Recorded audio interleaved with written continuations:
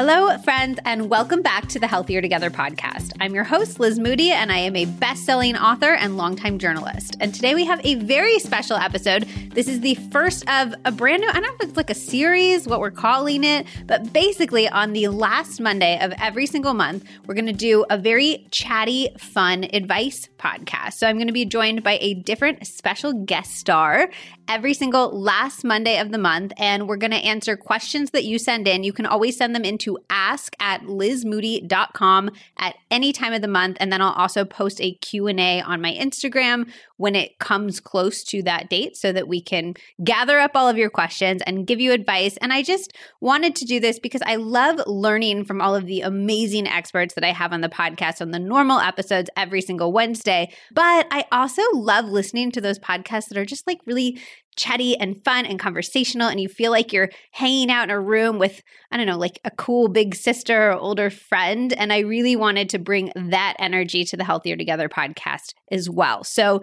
now we will have both. I hope that you are as excited as I am about this. And I guess I will introduce my first guest, who's probably going to really surprise all of you. Your cool big sister. My cool big sister. My first guest for my very first advice podcast is my husband, Zack. Hello, hello. Hi, Zack. Thanks for coming on the pod today. Thank you for having me. Zack has a lot of experience giving advice because he is sort of a big sister to my little sisters. Absolutely. Yeah. So we are often in the position of sending voice notes that are like, why haven't you listened to our advice yet? Everything I'm going to say today is going to be basically phrased like a voice note. Like a voice note. Yeah, I'm going to be tripping over stuff and like pressing record and accidentally saying other things. It's going to be really good. Zack also likes to insert himself into my voice notes. I'll be like sending somebody a voice note on Instagram, maybe a work colleague that he's literally never met, and he'll just be shouting in the background, oh, like, hey, like, what are we doing today? Context, right? Yeah, no, it's great for me. I love it. Zack, do you want to share a little bit about yourself for people who might not know who you are or anything about you? Do you want to describe in your own words? Do you want me to describe you? I would never turn down the opportunity to be introduced by Liz Moody. Okay, well, Zack is my husband of 7 years, and he works in tech. But I think one of the things that I love about you so much and that I'm excited to do this podcast with you is that you're really good at combining. I feel like it's been debunked that we have like a right brain and a left brain, but I feel like you're really good. Are you looking at me like it has been debunked? Well, we technically have a right and a left brain. But I think it's been debunked that they function in these really distinct ways, maybe. But you're really good, in my perspective, at combining the right brain, I also always forget which one's which, but at combining the sort of logical, what's the plan for this, really kind of strategic thinking with the more emotionally intuitive, empathetic, creative thinking. And I think you've always seen that in your career path where you're blending sort of like design and engineering and things like that. You're bringing things together, but I think it's going to be really great for advice. Okay. Did you like that intro? I love that intro. Okay, great. So should we just get into some of the advice? Sure. Hit it. One of the questions, actually, while I'm looking up these questions, one of them was, would you consider yourself best friends?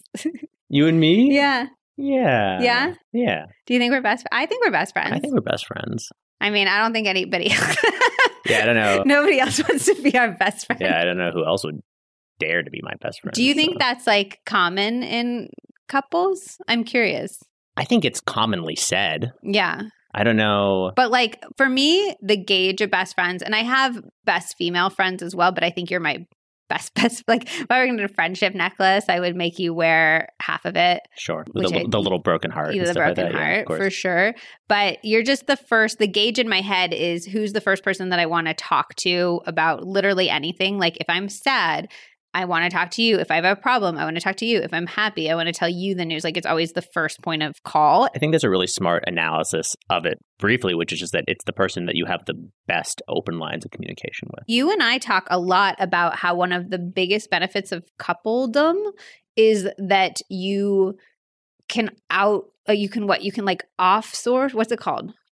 Offload? No, outsource? Like outsource. You can outsource a huge part of living your life. So like you are really good at a lot of stuff and I'm really good at a lot of stuff. And then together, we're great at even more stuff. I do feel like as we've been together, we've specialized more in things that the other person has no interest in or is generally like Which maybe is bad. It means like we're codependent. Yeah, definitely codependent. But, codependent best friends, Liz and Zack. We also talk about how advice. You get to see the world through the eyes of another person. And I think that's huge.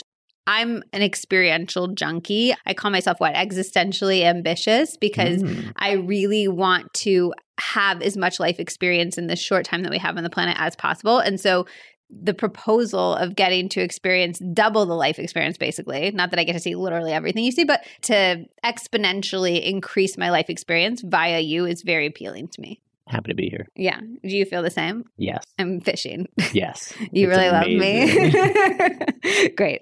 Okay. So this is the first question. My boyfriend and I are in our 20s and have been together for years. We've been together through many new life changes and challenges. I'm ready to take the next step and move forward with our relationship. I am ready for a proposal. I know Liz has shared her thoughts on how she feels she may have rushed into the wedding, pressuring for a proposal. These sentiments have been echoed by my older cousins and girlfriends that are now engaged. And I'm just curious to hear the guy's perspective. What might be going through his head now? I know every couple is super different, so it's hard to give an answer here, but I always feel like I'm tuned into the female perspective of the pre-engagement. What might he be thinking about, and what's your advice for how I broach the subject with him? I think the point on the female perspective, and for this I'll mean your friends, you, the question asker's friends' perspective, this is always a bit of an interesting thing for me and Liz, because when we look back at our kind of decision to get married, which super jazzed about, and the kind of like decision points leading up to it, a lot of her anxiety, which you had a lot of anxiety. I think a lot of your regrets about kind of whatever proposals we had was because maybe the year leading up to it, you were like, I had a lot of general anxiety. Can we flip and get engaged? But I wanted it as proof that you loved me. Right.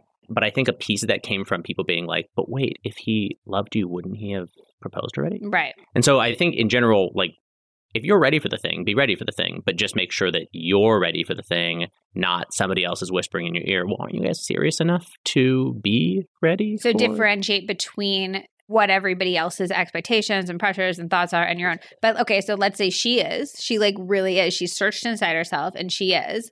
And this guy isn't. I thought you had some really interesting perspectives on that we've talked about, in that a lot of the times when the guy doesn't want to propose, in your experience, I'm always like, oh, it means he doesn't love me enough.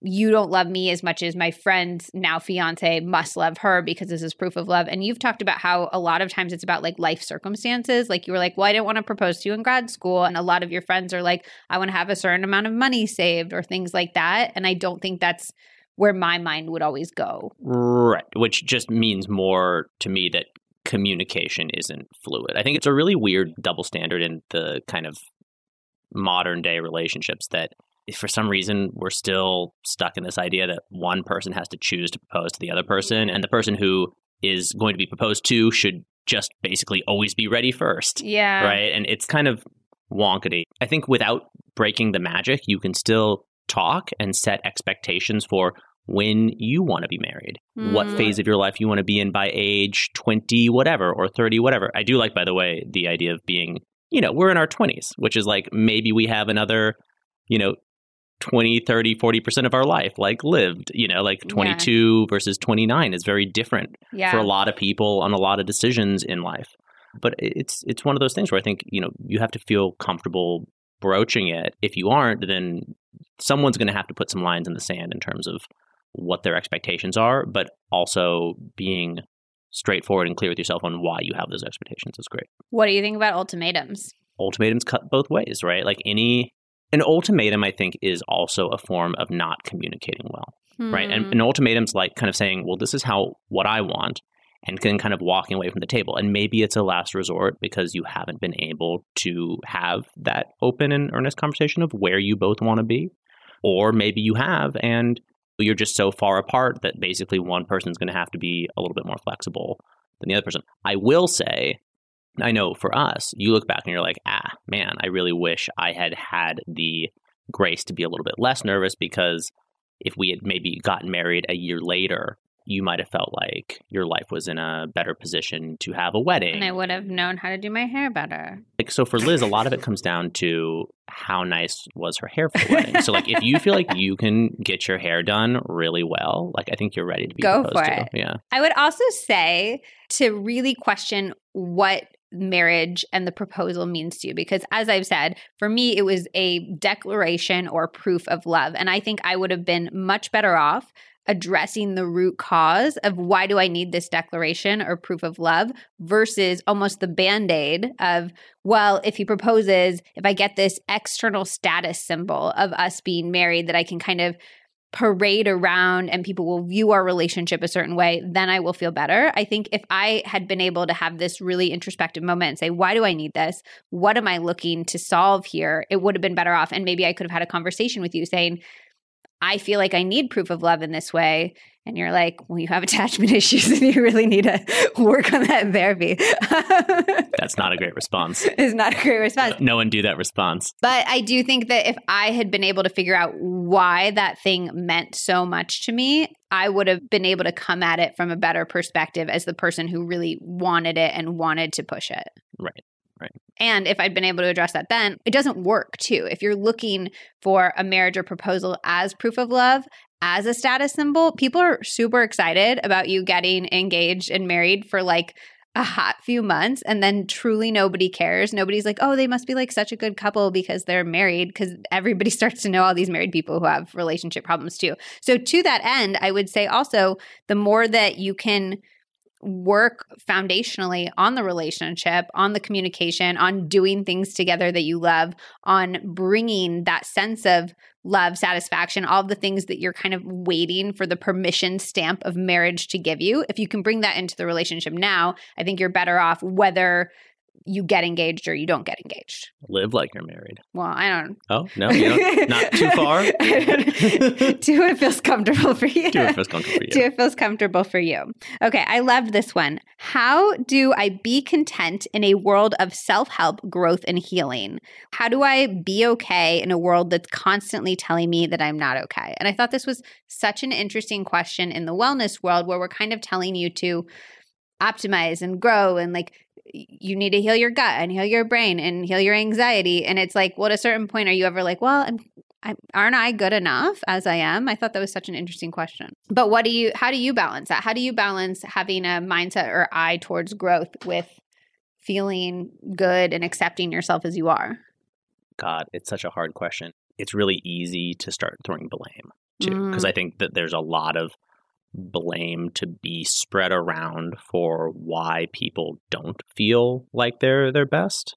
Like from your mother to the publishing industry to the people trying to sell you things. Yeah. All of those people. Your mother's great. But you go for hours about how to basically ignore and reframe the shoulds that advertisers and whatever put against you, and it'll have more or less effect because we're all susceptible to it. Everybody's susceptible to it. And they're designed to be that way. Like they prey on known things about our psychology to be incredibly effective. And honestly, so that's not on you. Like that's on their science, using their science. Exactly. And realistically, like even if the better you are, the better that these services or areas are going to be at. They're going to put more energy into selling to you, right? Saying that we can get completely free of basically being told to be dissatisfied with something, I think is impossible. It's not futile, because I think there's a lot of work that can be done on the individual level, but it's hard, right? And I think that actually like hearing that and trying to internalize that from day one, basically being like, there is no, the system is set up against me. Yeah. Which I think for me like it's a little bit cynical, but like that's how a lot of communication is right now. And then from there, saying to yourself, well, what actually matters to me? Because I think that's what I'll get an advertisement or I'll hear about something and people are like, oh, did you know that you could lose all these pounds? And I'm like, well, here's the part of maybe weight loss or fitness or shape that actually could matter to me. And here's the stuff that I could kind of do without. And if there's something about it that's just making me feel bad and I don't really know and I can't really put together like what the benefit would be, like, oh, I'm able to, run, I'm able to do this, I'm able to do the things that give me joy, then those are the things that I think can be quickest to try to. I always say that about people buying supplements because I feel like sometimes we're taught to just like, oh, like get this supplement. It's the trendy supplement. And I'm like, if you don't have a reason that you're pointing to, either like a specific reason for your body, for your needs, that you're including that supplement in your cabinet, then it probably doesn't have a place in your cabinet. Like you should be able to look at your supplement cabinet and be like, I am taking this because it's helpful for my anxiety. I'm taking this because I don't feel like I necessarily eat enough vegetables in the day and this is my nutritional support or whatever. And I think that that's probably true with a lot of the things across the wellness spectrum. Would you agree? Yeah. I mean, if you're short on ways to basically reframe it, say, what are the three things that matter to me most? And maybe that's within each category of whatever your purchasing power is, or energy power, or time power. Because I mean, we all have limited resources here. And it's saying, okay, well, why don't I just pick the couple of things that I know really matter to me? Because my muscles get sore when I hike, so I'm going to focus on a solution for that. There's a study that shows that when we spend our money to solve problems in our life, it makes us much happier than when we spend our money just to accumulate things or add things to your life. So literally, if every time you spend your money, you're asking yourself, like, what problem am I solving with this? Like one of the biggest ones was moving closer to your place of work so that your commute became a walking or biking commute. And that had the largest impact out of everything in the study on people's happiness. And I think thinking about this in the same way, like what problems are you trying to solve is really, really nice. Yeah. Or what will make you feel outsizedly better or happy. Is outsizedly a word? Yeah. You feel confident in that? Gonna die right on that hill. All right. You're listening to the Healthier Together podcast. I feel like this company has been everywhere recently, and if I'm being completely honest, at first I wasn't sure if they were worth the hype. But I did a deep dive into their research and practices, and then I ordered a bunch of the products to try myself, and I have to say, I'm wowed. They simply make things that I haven't seen anywhere else and really beautifully. Anyway, if you haven't yet discovered them, I'm really excited to introduce you to Symbiotica. They're a health supplement company, but like I said, they make really different products than any other supplement company I've seen before. They have a lot of products, so I highly recommend that you peruse their website and take their quiz to find out what's best for your specific goals, but I wanted to call out a few of my personal favorites. First of all, the topical magnesium. I have literally talked about designing a product like this, so I'm both annoyed and appreciative that they got there first, but I've always wanted a topical magnesium spray that wasn't sticky, that felt good and luxurious to use, and that actually let the magnesium absorb into my body. If you have achy muscles or sore feet, this is literal heaven, and I also love it before bed to help with sleep. Also, I need to talk about their shower filter because I am probably the biggest fan of shower filters that exist. A shower filter is literally the best money that you can spend on your skin and hair care. Like literally, if you're buying expensive products and you don't have a shower filter, you're almost wasting the money because you're never going to get the results that you want. It's great for your health because you're breathing in all of that steam from your shower, but oh my God, the vanity effect is huge. Literally, we bring ours on nomad life. When I travel and I don't have it, my hair is like chunkier and way less shiny and my skin is drier and it's just awful. And this is true no matter what the local water supply is like, because at a minimum, all water contains chlorine, which is great because then we don't get cholera, but it is so awful for our skin and our hair. The Symbiotica shower filter is super easy to attach to your existing shower head. It won't slow down the flow rate at all. It has twice the filtration of most other shower filters on the market, and it lasts for up to 10 months, so it's really one of those set it and forget it wellness hacks.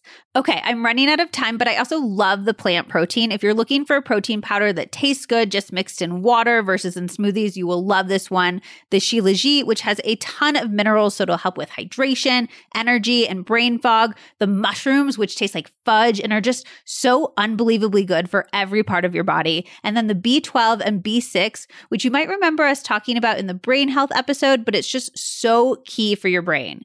It tastes super good, and I personally notice a huge energy boost when I'm regularly taking it. Of course, I have a special discount for you. Use code Liz to get 15% off site-wide or create your own custom bundle and get up to 45% off. Again, that's code Liz on Symbiotica.com. Get the shower filter and thank me later. Now, let's get back to the episode. I also will say one of my, can I say I have like Lizisms, or is that annoying? Lisms. Oh God, that sounds like a dirty word. So does Lizism. Okay. One of the things that I often say is that wellness is a tool, not an end unto itself. And what I mean by that is by the second that wellness starts to make your life worse, it's no longer wellness. The second that you are limiting time that you have socially with your friends, or you're thinking about food all the time, or you're doing these things and ostensibly they're in the name of making you feel better, but they're actually making your life worse, that's no longer wellness.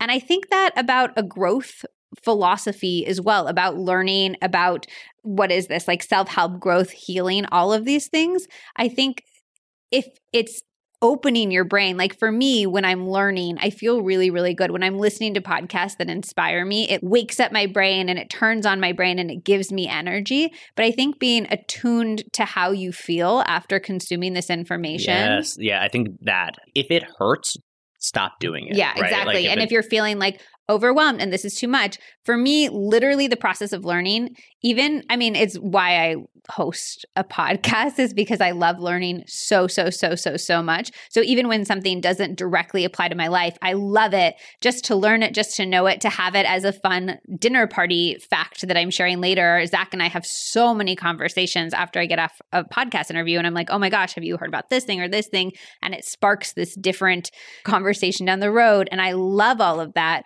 But if that isn't feeling good for you, that's totally cool too. Like if you want to just listen to the stuff that directly applies to your life, or you just want to take a break from everything. And I've had times where I don't want to take in any more podcasts or any more self-help books, and I just read fiction and I listen to music, and it's a really nice reset. So I think it's about paying attention and being attuned to how you feel. And the second that it's no longer making your life better, adjust and be okay with that. I think growth is a beautiful thing. And I personally believe that humans have an innate need for forward progression. I think sometimes when we feel icky and we don't know why, it's because nothing in our life has a sense of forward progression. And I think that that's just this very intrinsic need that humans have. But I also think, and I'm learning this more as I get older, that periods of stillness are okay as well. I think critical even for the growth, critical for the growth. Or for yeah, taking times where you're like, I'm not going to grow my business. I'm going to tread water at work. I'm going to be an okay friend. I'm going to be an okay partner. I'm going to be an okay parent even. I think these periods where saying exactly what I'm doing is good enough and I don't need to improve on any of it, and just taking a moment to rest and notice how far you've come. Because I think actually if we don't have those moments, if we're always like, what's the next thing? What's the next thing? How can I improve more? How can I improve more? We don't even look backwards and see the journey that we've taken to that place. It's a nice one. Yeah. So you ready for another one? All right. Are we ready for the next one? Born ready. I would love your advice for how to get my life together as an adult. I don't know how to pay bills on time. I want life admin tips, all of these types of things. Don't marry Liz. Actually, I actually have good advice. Well, I would say marrying Liz is the easiest way for me to learn how to pay bills. Do you have an immediate thought? Because I have advice. Well, I mean, auto pay. Yeah, I was going to say set up systems. Yeah. I think that the biggest thing is, instead of being like, I need to remember to do all of this stuff at a certain time, blah, blah, blah, is to set up literally as many set it and forget it systems as you possibly can. We had a landlord who, in the lease, it was like, by the way, did you know your bank will send out a check monthly using bill pay to me if you just set it up? It's a great way to not pay late rent. And then I paid late rent 2 months in a row, and he just sent me the thing, and he was like, would you consider? And then I did, and I never had to think about it again. And I would say you could literally even make a list every time you forget something or something creeps up in you or whatever, and then view those as problems to look for if there's a system that could solve that. Yeah, and when that fails, literally get in the habit of just setting reminders. Like I set reminders on my phone for seriously far dates in the future. So paying quarterly tax and stuff like that. Like I was like, oh man, really can't run into that hurdle again. Right. Set up 4 reminders by just talking to my phone for 3 seconds.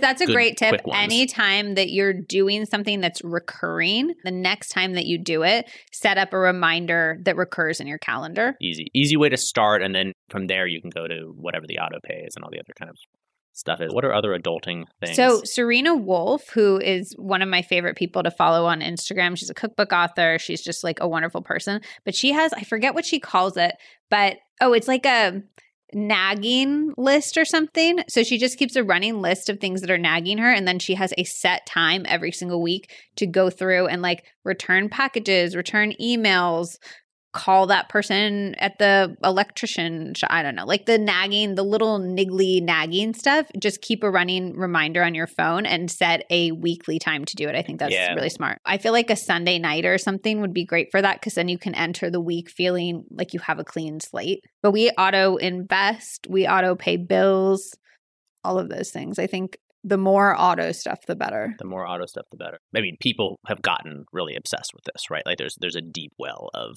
how to optimize your life for that type of auto. Yeah, but sometimes I feel like the how to optimize your life stuff is even more overwhelming. You're just like, oh my God, I don't know if I can like optimize. It's just like to the previous point, like the optimize your life people, sometimes I'm like, I can't do all that stuff. So I just say like at a minimum, auto pay your bills if you possibly can.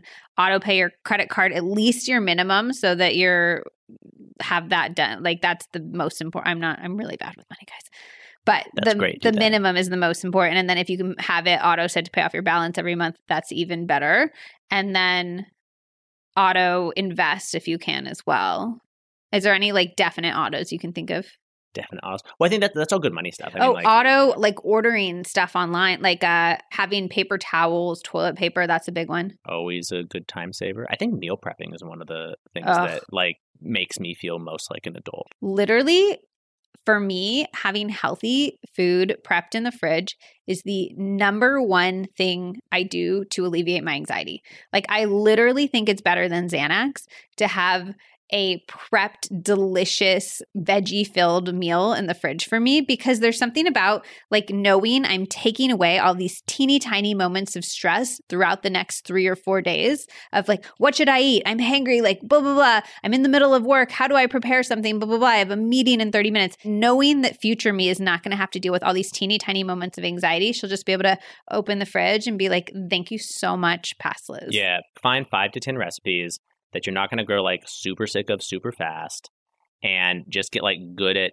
having them, especially if they take dry or relatively shelf stable or like a beet salad. Like beets will sit in the fridge for a while, right? The stuff that you can like grab when you're out of the store. It's just, again, it's autopiloting. I also think that's a good tip too. Having a cadre of recipes that are your go-tos. I think sometimes, and like obviously please engage with all the new recipes I post, blah, blah, blah. But like we have such an inkling for like, what's a new thing? I have to open the cookbook to figure out what I'm making for dinner tonight. And I actually think having like 3 to 5 meal prep recipes that you know are always going to be good, that you pretty much almost have memorized, that you just like, you know how to make, you know it's going to taste good. You can always have that as your go-to. And maybe 3 to 5 on the flip side, 10-minute dinners that you're just like, when I'm hungry, I will make this. I do frozen pot stickers and frozen veg for that all the time. All the time. It's such a good. It's and it's like I could come back to the freezer 2 years later and it would be a little worse. But or like we've really been rotating hot girl summer salad as a meal prep thing.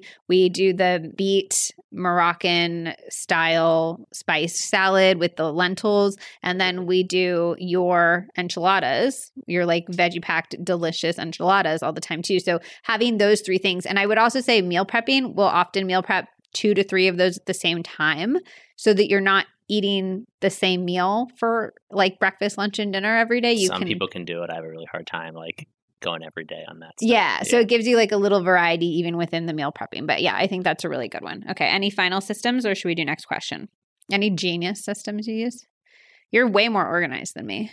Oh, I have to shout out Notion. You love your Notion. I love my Notion. So whatever you use, Notion is a free app you can download, and it goes on your computer and it goes on your phone. But there's also Google Keep, Apple Notes, but just something to get everything out of your brain into some sort of organized system. So I like Notion because you just have all of these categories on the side. So I have like an ongoing grocery list. I have my ongoing to-do list.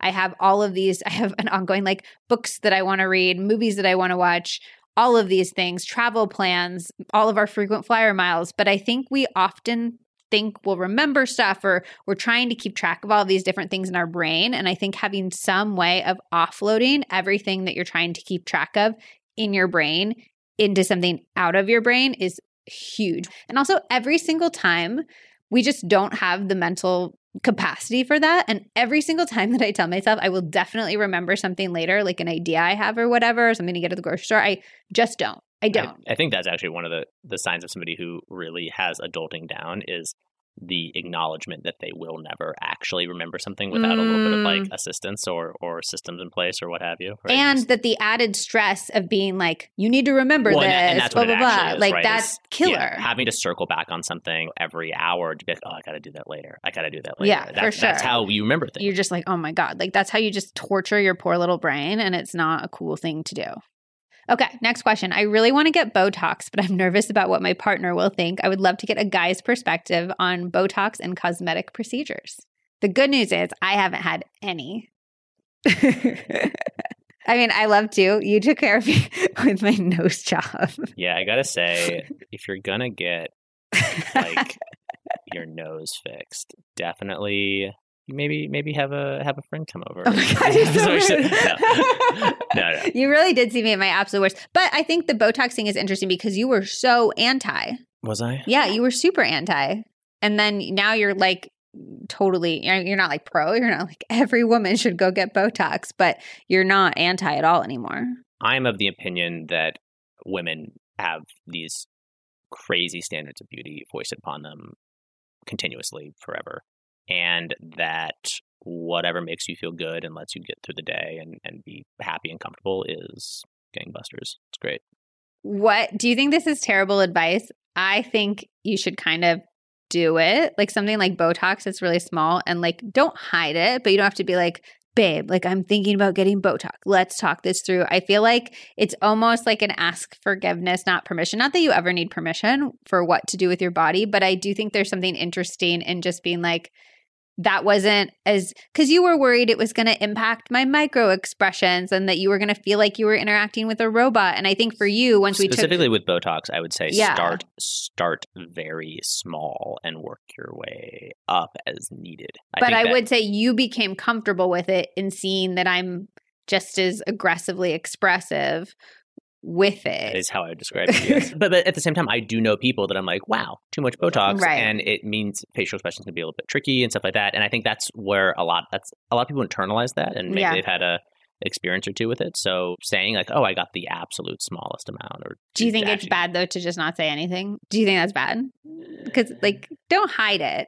Yeah, probably don't hide it. I don't know. But make it casual. I would say don't hide it, but I don't think it needs to be this big deal. And I think if you try to make it casual and then your partner doesn't act like it's casual, that's when communication can be a thing. And you can be like, what are you worried about? What are your concerns? For sure. Here are the reasons I want to do it. No one wants to feel betrayed or misled or anything else like that. I think the real trick is to get your partner to go do it with you.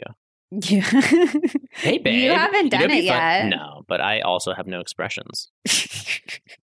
And you also just look so, flirty, 30 and thriving. Yeah, I'm really trying to age gracefully. Yeah. At a rapid rate. Yeah. But Zack he's been witness, especially with so many eyes on me and me putting my face and my content with me in and out so much. And then you're in it sometimes too. You're really witness to the most extreme, not the most extreme, I'm sure like movie stars don't have it, but an extreme example of how hard it can be to navigate society's beauty standards while living in society. Yeah, absolutely. That's what I mean. Anybody who's a public-facing human being or which is really almost all of us in some way, shape, or form. Right. Like you're going to have unrealistic beauty standards foisted upon you, and it might just be easier and more effective to your life. And again, it's like putting systems in place, right? Like it might make it so that you don't have to think about or kind of function under the pressure of this stuff as much. Yeah. And I think if that allows you to thrive,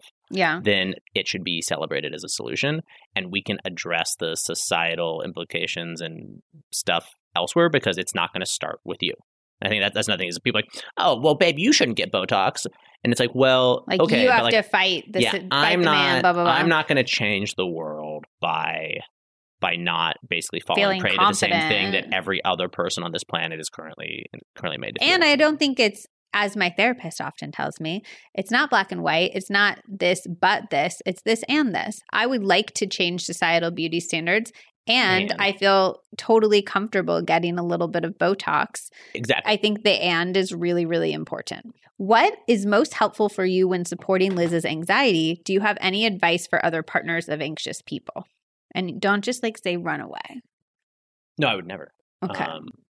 Being a supportive partner, I think, is a really critical way for somebody to deal with anxiety. Like having other people in your life, I think, is paramount. So no, running away is the exact wrong way to handle anxiety because it often leads to more anxiety. And I think it's one of those things where doing your best as a partner to reduce is always really, well, it's the greatest good that you can do.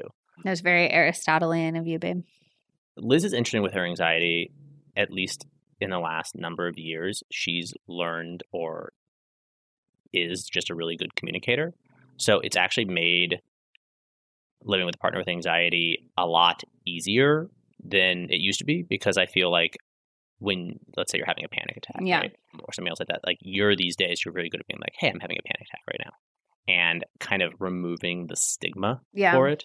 And I forget what the original question was. How to be helpful. Oh, how to be helpful. If you are the one to help destigmatize things, you will be most helpful, right? Like, wait, what do you mean by that? I think there was a time when you had anxiety. Oh, when I was anxious to tell you that I had anxiety. And it wasn't that I, was inherently some judgy jerk, like being like, because I think that I wasn't. But I didn't want you to view me differently. Exactly.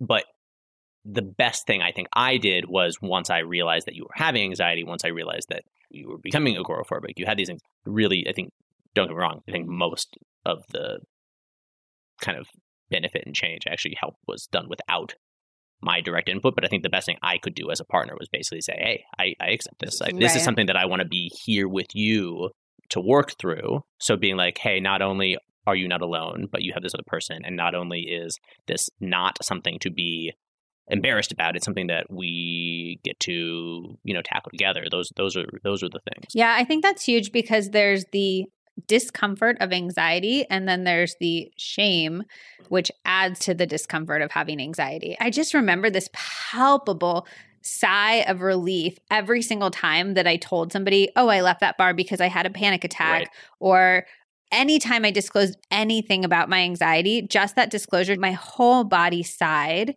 And when people were like, okay, no big deal, or, oh, I was wondering why you left the bar, I was bummed that you left, but like, I totally get that, or anything like that, it just made me feel so much better. And I think your partner, as Zack said, can be a huge asset in that, and just saying, this is part of you. And I love you. I love you not despite of it. I love you not because of it. I just love you. And this is part of you. Yeah, I think that's exactly right. And I mean, and even a layer up from that would be being honest and open when you, as the partner, are feeling one way or another about anxiety or anything else like that. Because I think like interesting. Like if you're struggling with something around my anxiety, you can exactly. I think it'd be much better for me, instead of being like, I'm like upset internally, and Liz might just pick up on that passively and maybe feel worse about something, saying, oh, I was really excited to introduce you to my friend so and so at the bar. So it was a real bummer for me that you I'm feeling a little bummed that you left. But you know what? We'll just find another time. Let's find an alternative This solution. was my priority for that. I don't care that you have anxiety, but I did want But let's X. solve. Yeah, let's solve. I think that's really nice. I love that. You're listening to the Healthier Together podcast. I'm not sure that I've ever met someone who's a bigger fan of therapy than me. Fun fact, my dad is a psychologist. My mom is a psychologist. My sister is getting her PhD in psychology right now. And wait for it, both of Zack's parents are psychologists. Yeah, it's wild. Anyway, I've grown up with a front row seat to the transformative power of therapy. And I actually really credit therapy for helping me get through some of the darkest periods of my life, including when I was struggling with agoraphobia and daily panic attacks. The only rough part is that it can be so hard to find a good therapist. Sometimes it's because you live in a therapist's desert, and sometimes it's because therapy is definitely on the pricier side, and sometimes it's just because it's wildly inconvenient to commute like 45 minutes to an office for a 50-minute session, after which you have to turn around and commute another 45 minutes home. These are just a few of the many reasons I am so excited to talk to you guys about my sponsor today, BetterHelp. BetterHelp is truly changing the therapy game by democratizing therapy, making therapy accessible, affordable, and available to as many people as possible. Once you log on to betterhelp.com, you'll fill out a brief questionnaire. Then they'll use that to match you with a therapist who is best suited to tackle your specific needs. And they have more than 20,000 to choose from, so you'll definitely be able to find a good match. Then you can schedule secure video and phone sessions, and you get unlimited messages, which is so nice for those quick in-the-moment needs. Plus, if you and your therapist aren't vibing, you can request a new one for no charge at any time. What I love about therapy is it can be a long-term thing or just used for an acute issue. Whether you're going through a stressful period at work or planning a wedding, or you just want ongoing support because life is hard and it's insane to expect that we should be able to go through it alone, BetterHelp can help. There are so many studies about the positive benefits of therapy. I promise once you have your first session, it'll feel like such a sigh of relief. If you'd like to join the over 2 million people using and loving BetterHelp, go to betterhelp.com/healthiertogether to get 10% off your first month. Again, that is 10% off your first month at BetterHelp, betterhelp.com/healthiertogether. Honestly, I just hope this is the tiny bit of incentive that you need to begin prioritizing your mental health. Sometimes we just need a little push, like a discount code, to take the steps that we know will change our life, but we've been putting off for whatever reason. I love you, and I can't wait for you to take this journey. Now, let's get back to the episode. Okay. Any tips on moving to a new country for the first time? I'm about to move to Vietnam, and I'm so excited, but so nervous. Cool. We've only moved to England, so that's not as cool. Yeah. I have two big things. One, I think really focus on building yourself a social network. And you can do this through so many more ways than you think. I expected that I would like waltz into London and everybody would be like, I'd love to be your friend, Liz. Like people would come up to me on the street and be like, hello, cheerio. Like, would you go out for, I shouldn't do this, but would you like to go out for a cup of tea? Please stop. And that didn't happen. And I've seen people and experienced when we've moved places too, how many different tools we have at our disposal for making friends. So a huge one I would say is literally reach out to every single person within your network and ask them if they know anybody who lives in the place that you're moving, because through those like friends of friends, extended acquaintances, that's a huge network. And often you'll find people in that new place and then be like, oh, can you just connect us so we can go grab a tea or go for a walk or something like that. I also think that fitness classes are huge and they're underlooked as resources. One of our roommates in London developed her whole community around going to yoga classes at the same studio. She went to the same classes, the same studio, and having that consistency of routine allows you to start to build up that camaraderie, that community, those relationships. It doesn't have to be fitness classes, but I think anywhere where you can have a consistency of routine where you're seeing the same people over, it could be like volunteering at a garden center. It could be a job. Like I think a job is also— Jobs are great. I think the reason that people make friends at work so often is because of that repeated exposure and consistency of a routine. And so I think that's really, really, really critical. And then the second thing that I would say is to be prepared for it to suck for a little bit. Yeah, that's a good one. Yeah, I think that we really glamorize living abroad, and there's parts of it that it's a wonderful life experience. I think it's really, really cool, but it's nothing like how it's portrayed. It's hard and it's lonely. Loneliness and cultural isolation can sneak up on you. And I've heard that from people moving to somewhere as far-flung, at least from here, as Vietnam, and people who just move over a city, to a different city or two. Yeah, I think it comes up on you quick, and I think we do a lot of self-judgment and self-chastising for the lack of success, which can be a big contributing factor in continued non-success. Perpetuating that, for sure. I completely agree. So I think being really gentle with yourself and knowing that that's completely normal and you would be the exception if every day was flowers and butterflies for you. And I think the last thing is that, hey, I just moved here is the greatest excuse to talk or meet or have dinner or have drinks or anything with anyone. I wish you could do that in places that you already lived. I do. I just moved here. And honestly, if we get along well enough, then you'll be cool with me fessing up to the fact that I have lived here my whole life. No, it's true. I think that it gives you a level of openness that is really cool. I also think it's a little bit the same as that, but kind of different. I think of Penny Lane in Almost Famous, where she moves to Morocco at the end and she's like, we're going to change our name and just adopt this new identity. And obviously I think that's like it's a little bit extreme, but I do think that moving is this really wonderful opportunity to evaluate what parts of your life, yourself, your identity, how you're portraying yourself to other people really feel like you at this moment versus what parts you might want to change or tweak or try something new on. I think it's sometimes when we're in the same place with the same friends, going to the same restaurants, doing the same things all the time, we can kind of get locked in an identity, even though internally we've grown and evolved so much. And you can do the hard work to kind of shed that and say, well, I want to make new friends that view me this way in your same old place. Or you can talk to your old friends and say, well, what if we tried something different? And there's, of course, workarounds. But I think the clean slate of moving is this wonderful opportunity to be like, am I a sports person? Like, do I want to try joining a sports team or like just experimenting with different parts of yourself that you might have written off before, you might not have fully embraced before? You're going to be a sports person now? I actually am. Did I tell you that yet? Yeah, I think you just told me. You literally said this yesterday. Yeah. You're like, I think I want to be a sports person. I think I'm going to. I just laughed and not walked a away, player, which is not. But I think good. I would like to become a sports fan because I always cry at sports movies. And I think there's something. What? That's a really good reason. That's a great It's a really good reason. The amount of really diehard sports people that cry. Well, and I was watching, there was high. like a meme online where there was this Australian sportscaster and his team won some sport and it was like very unexpected. And he was trying to report, but he was so overcome with joy and happiness. And he started just like jumping up and down. And he was in this whole crowd of people and they were all jumping up and down and like hugging and kissing each other. And they were so excited. And I was like, this is beautiful. This is a beautiful way for humans to come together and experience a lot of the essences of human experience on this planet. Oh my God, I love this. It's one of the most Liz Moody things I can think of, by the way. Basically joining a whole category of identity and experience simply for like the payoff of like how good it feels to really like see your team win. I think that's... Or to see them lose, to feel things with other people, I think is at the very essence of why we're here on this planet. And if sports just seems like this huge untapped way to feel things with other people.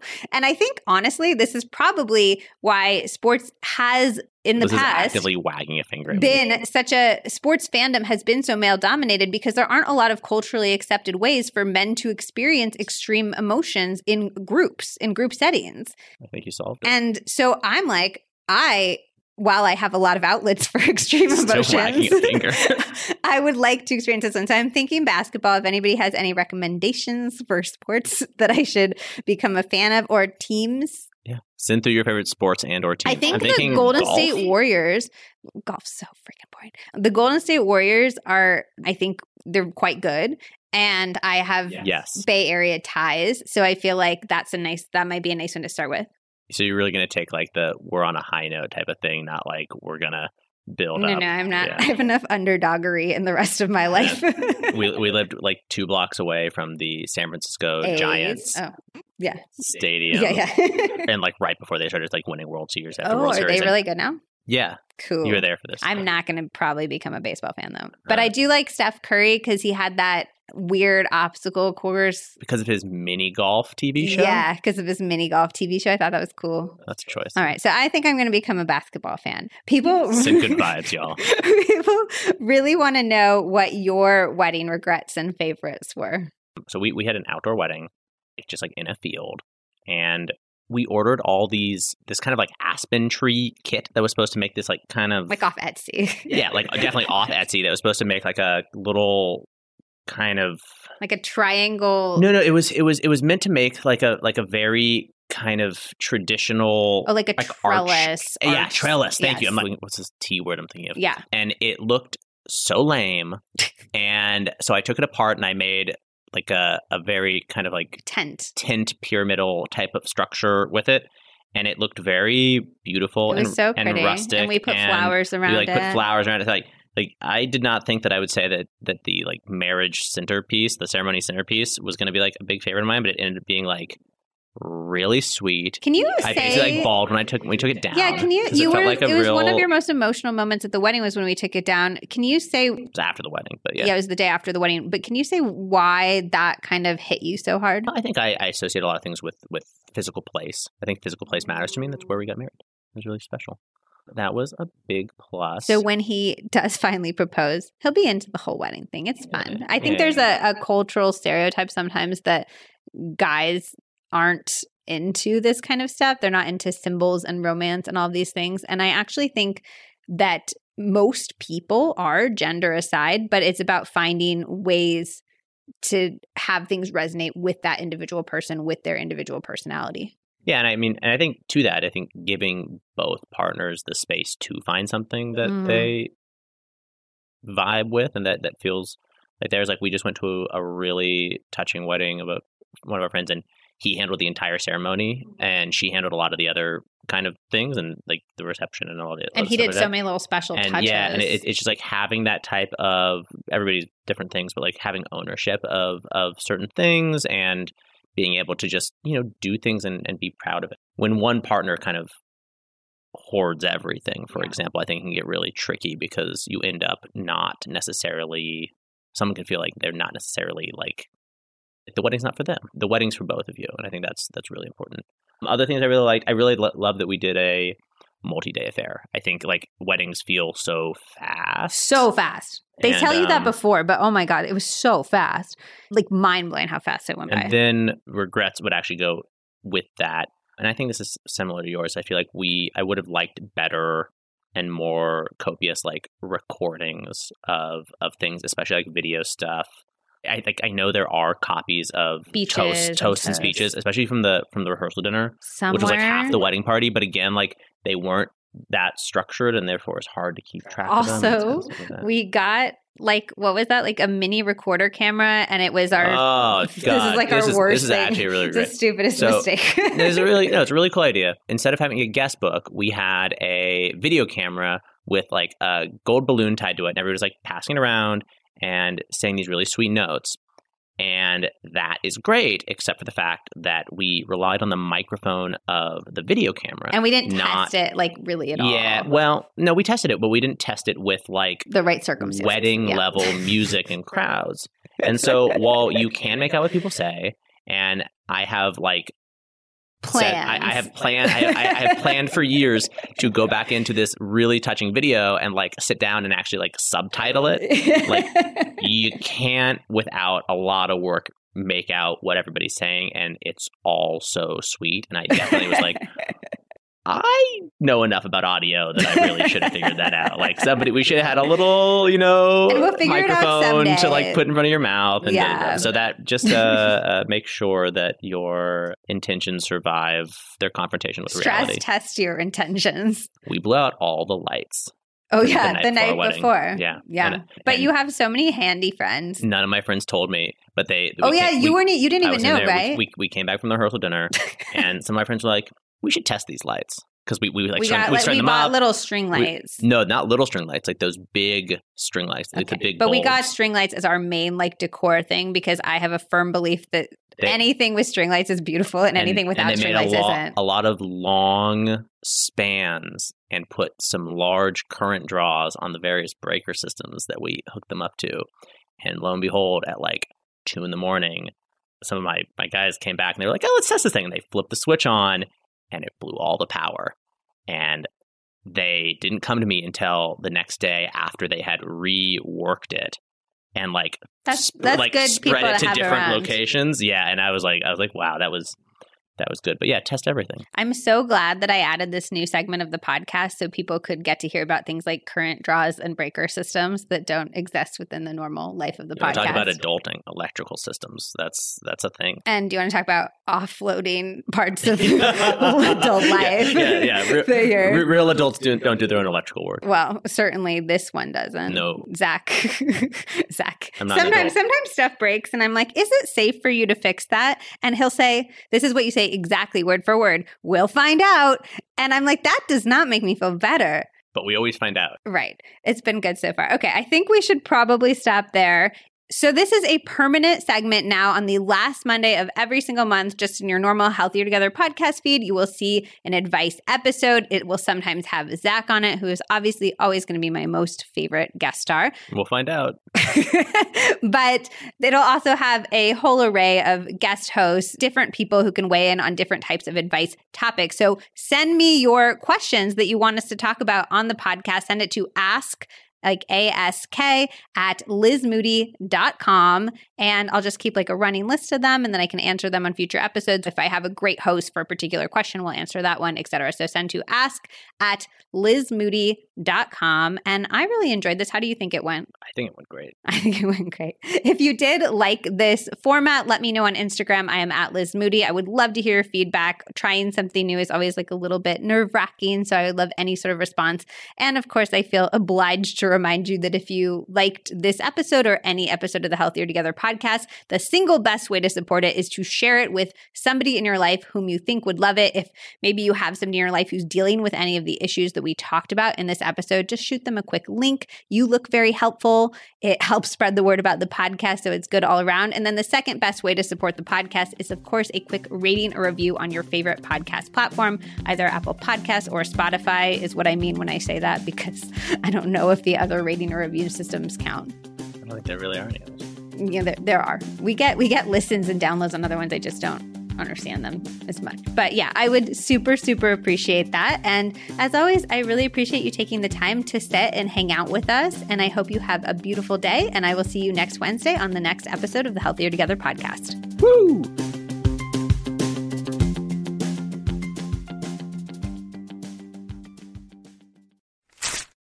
When Zack and I started Healthy Convo Co., we needed to find the easiest way to get conversation cards from our warehouse onto our website and into your hands.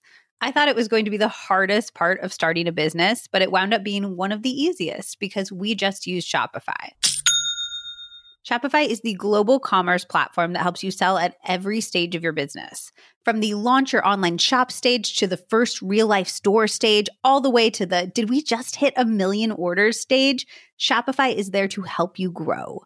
Whether you're selling gorgeous ceramics to sip morning tea from or beautiful journals to write prompts from the We're All In This Together deck in, Shopify helps you sell everywhere. From their all-in-one e-commerce platform to their in-person POS system, wherever and whatever you're selling, Shopify's got you covered. It helps you turn browsers into buyers with the internet's best converting checkout, up to 36% better compared to other leading commerce platforms. And sell more with less effort thanks to Shopify Magic, your AI-powered all-star. I know as a consumer, I'm way more likely to buy when a website has Shopify. It has all of my information saved, so checkout becomes a one-click situation, even on small business sites, which makes me so happy because I love shopping small. But it's not just small. Shopify powers 10% of all e-commerce in the US. And Shopify is the global force behind Allbirds, Rothy's, and Brooklinen, and millions of other entrepreneurs of every size across 175 countries. Plus, Shopify's extensive help resources are there to support your success every step of the way. Because businesses that grow, grow with Shopify. Sign up for a $1 per month trial period at shopify.com/LizM, all lowercase. Go to shopify.com/LizM now to grow your business, no matter what stage you're in. Shopify.com/LizM.